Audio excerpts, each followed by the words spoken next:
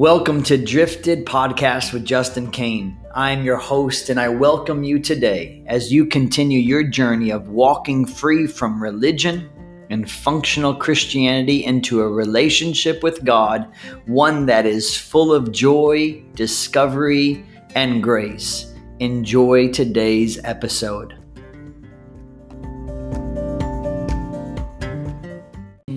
Our understanding is that it reveals the Father's heart. Let me see. I'm going to finish off with this. Hey, Jim, can you go ahead? Let's see how your audio is. Read Luke 15, 11 through the whole story, if you don't mind. 11 through 32. Luke 15, 11 through 32.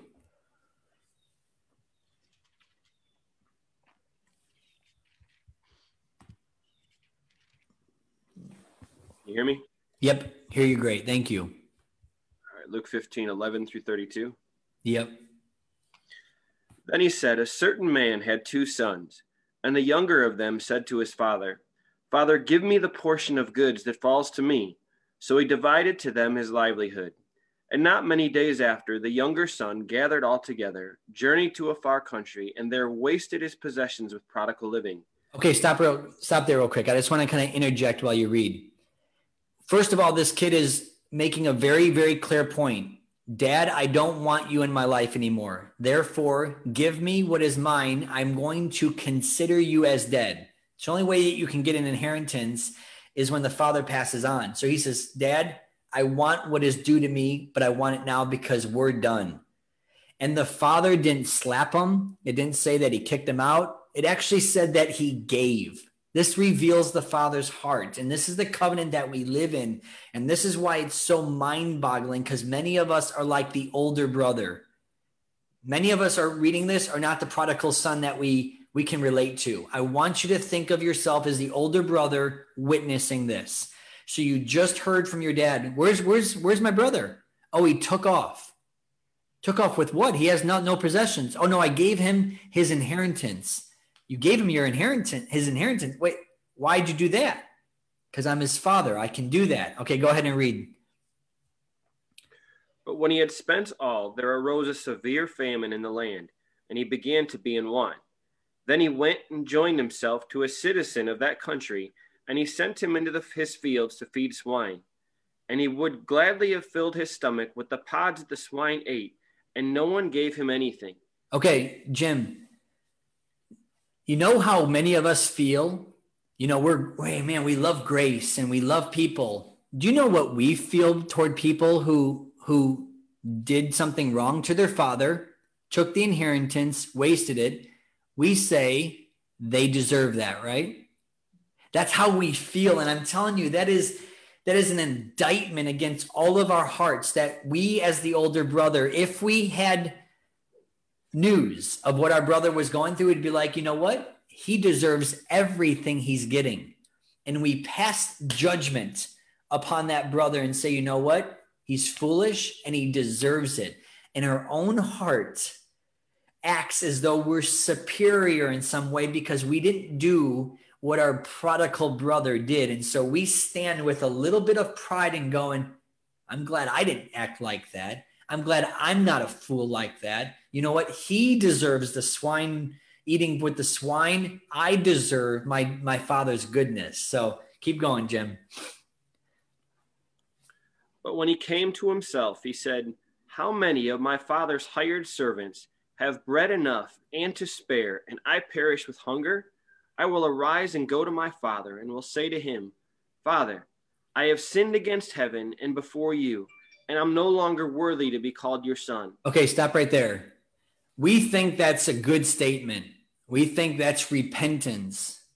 That is hogwash. I don't even know what hogwash is, but if there's anything called hogwash, that's hogwash. He said, you know what? I'm going to go to my father when I'm hungry. And he says, I'm going to tell him this. I've sinned against you and I'm no longer worthy. Why? I disqualified myself. And man, I'm telling you, we would actually agree and say, there's no way he's worthy to come back to the Father's house. He has no right to come back to the Father's house. There's no way that God should extend to him another opportunity. Go ahead, Jim. And I'm no longer worthy to be called your son. Make me like one of your hired servants. And he arose and he came to his father. But when he was still a great way off, his father saw him and had compassion and ran and fell on his neck and kissed him. Okay, let me stop real quick. I just want you to see that word, had compassion. That is the character of our Heavenly Father. Why did he run? Because he had compassion. He knew his son was going to mess up. He knew his son was going to fail. He has compassion on the older brother too, because the older brother is stuck in his religious mindset. Our Father is a Father of compassion. He breaks for those who are stuck in pride. He breaks for those who are stuck in foolishness. There's no concept that we have of any human that can act like our Father, and yet this reveals the Father ran to him, not because he didn't. Love keeps no record of wrong. The Father didn't have a record saying, man, my son, when he gets back, I'm going to hand it to him. We would, as fathers, we would, and rightly so. But our Father is so much different. It says he had compassion on him. Go ahead, Jim.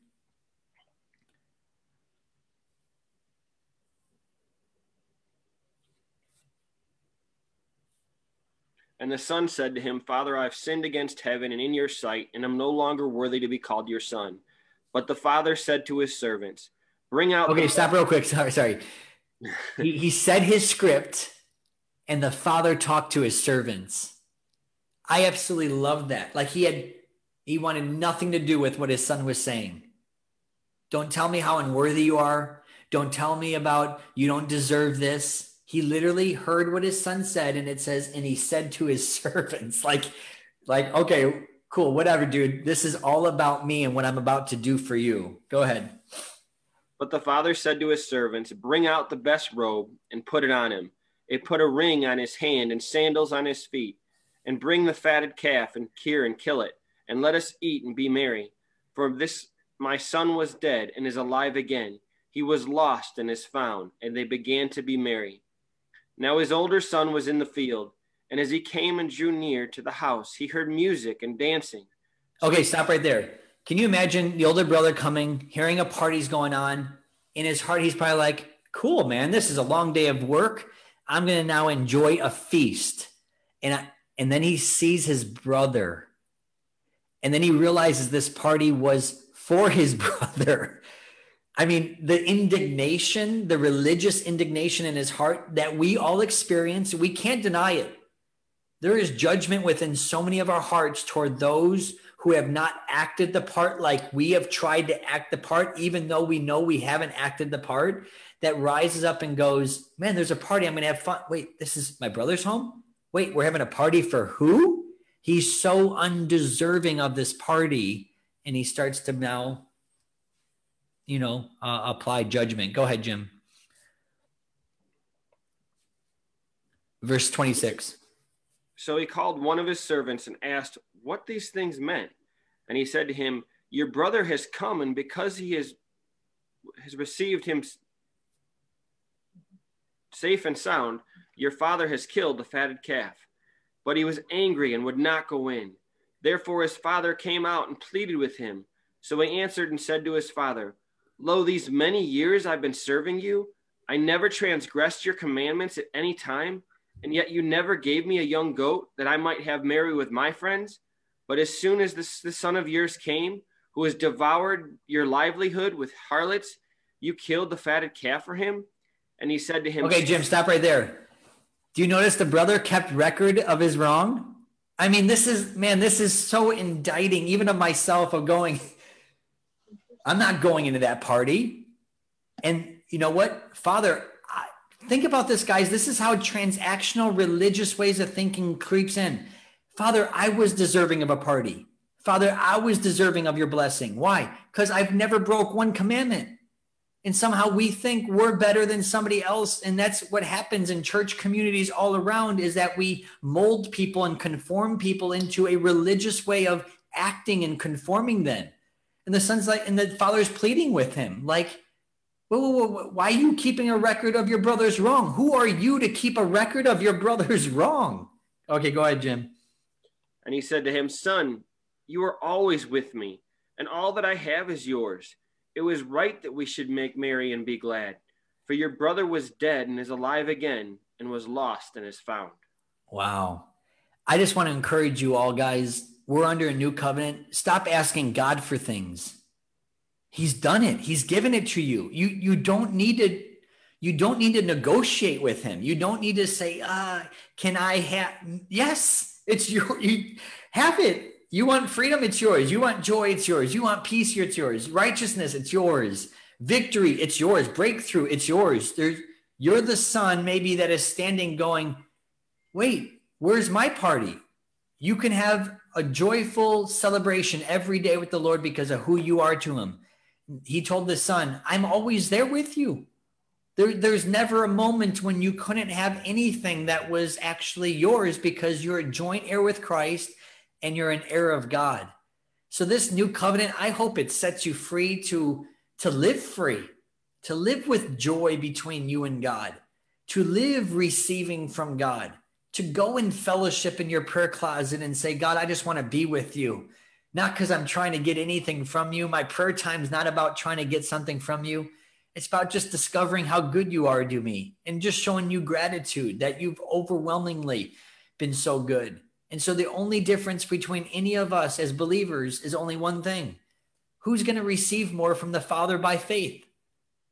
Some are going to receive because they think they deserve it. Others are not going to receive because they think they don't deserve it. But there's only going to be a select few of us that are going to receive knowing we don't deserve it, so we do it by faith. And we do it freely, and we do it with great joy.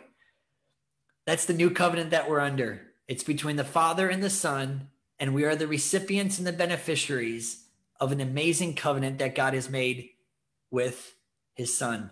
And we get to enjoy now the blessings that come with it. So I hope you've enjoyed learning more about the covenant. It's one of grace. It's one of union. It's one of favor. It's one that can't be broken. It's one that reveals the Father's heart. There's so much goodness when it comes to understanding this covenant. It's not a contract. He didn't say this is yours. He said, I am yours and you are mine. That's covenant. And that's the beauty of covenant.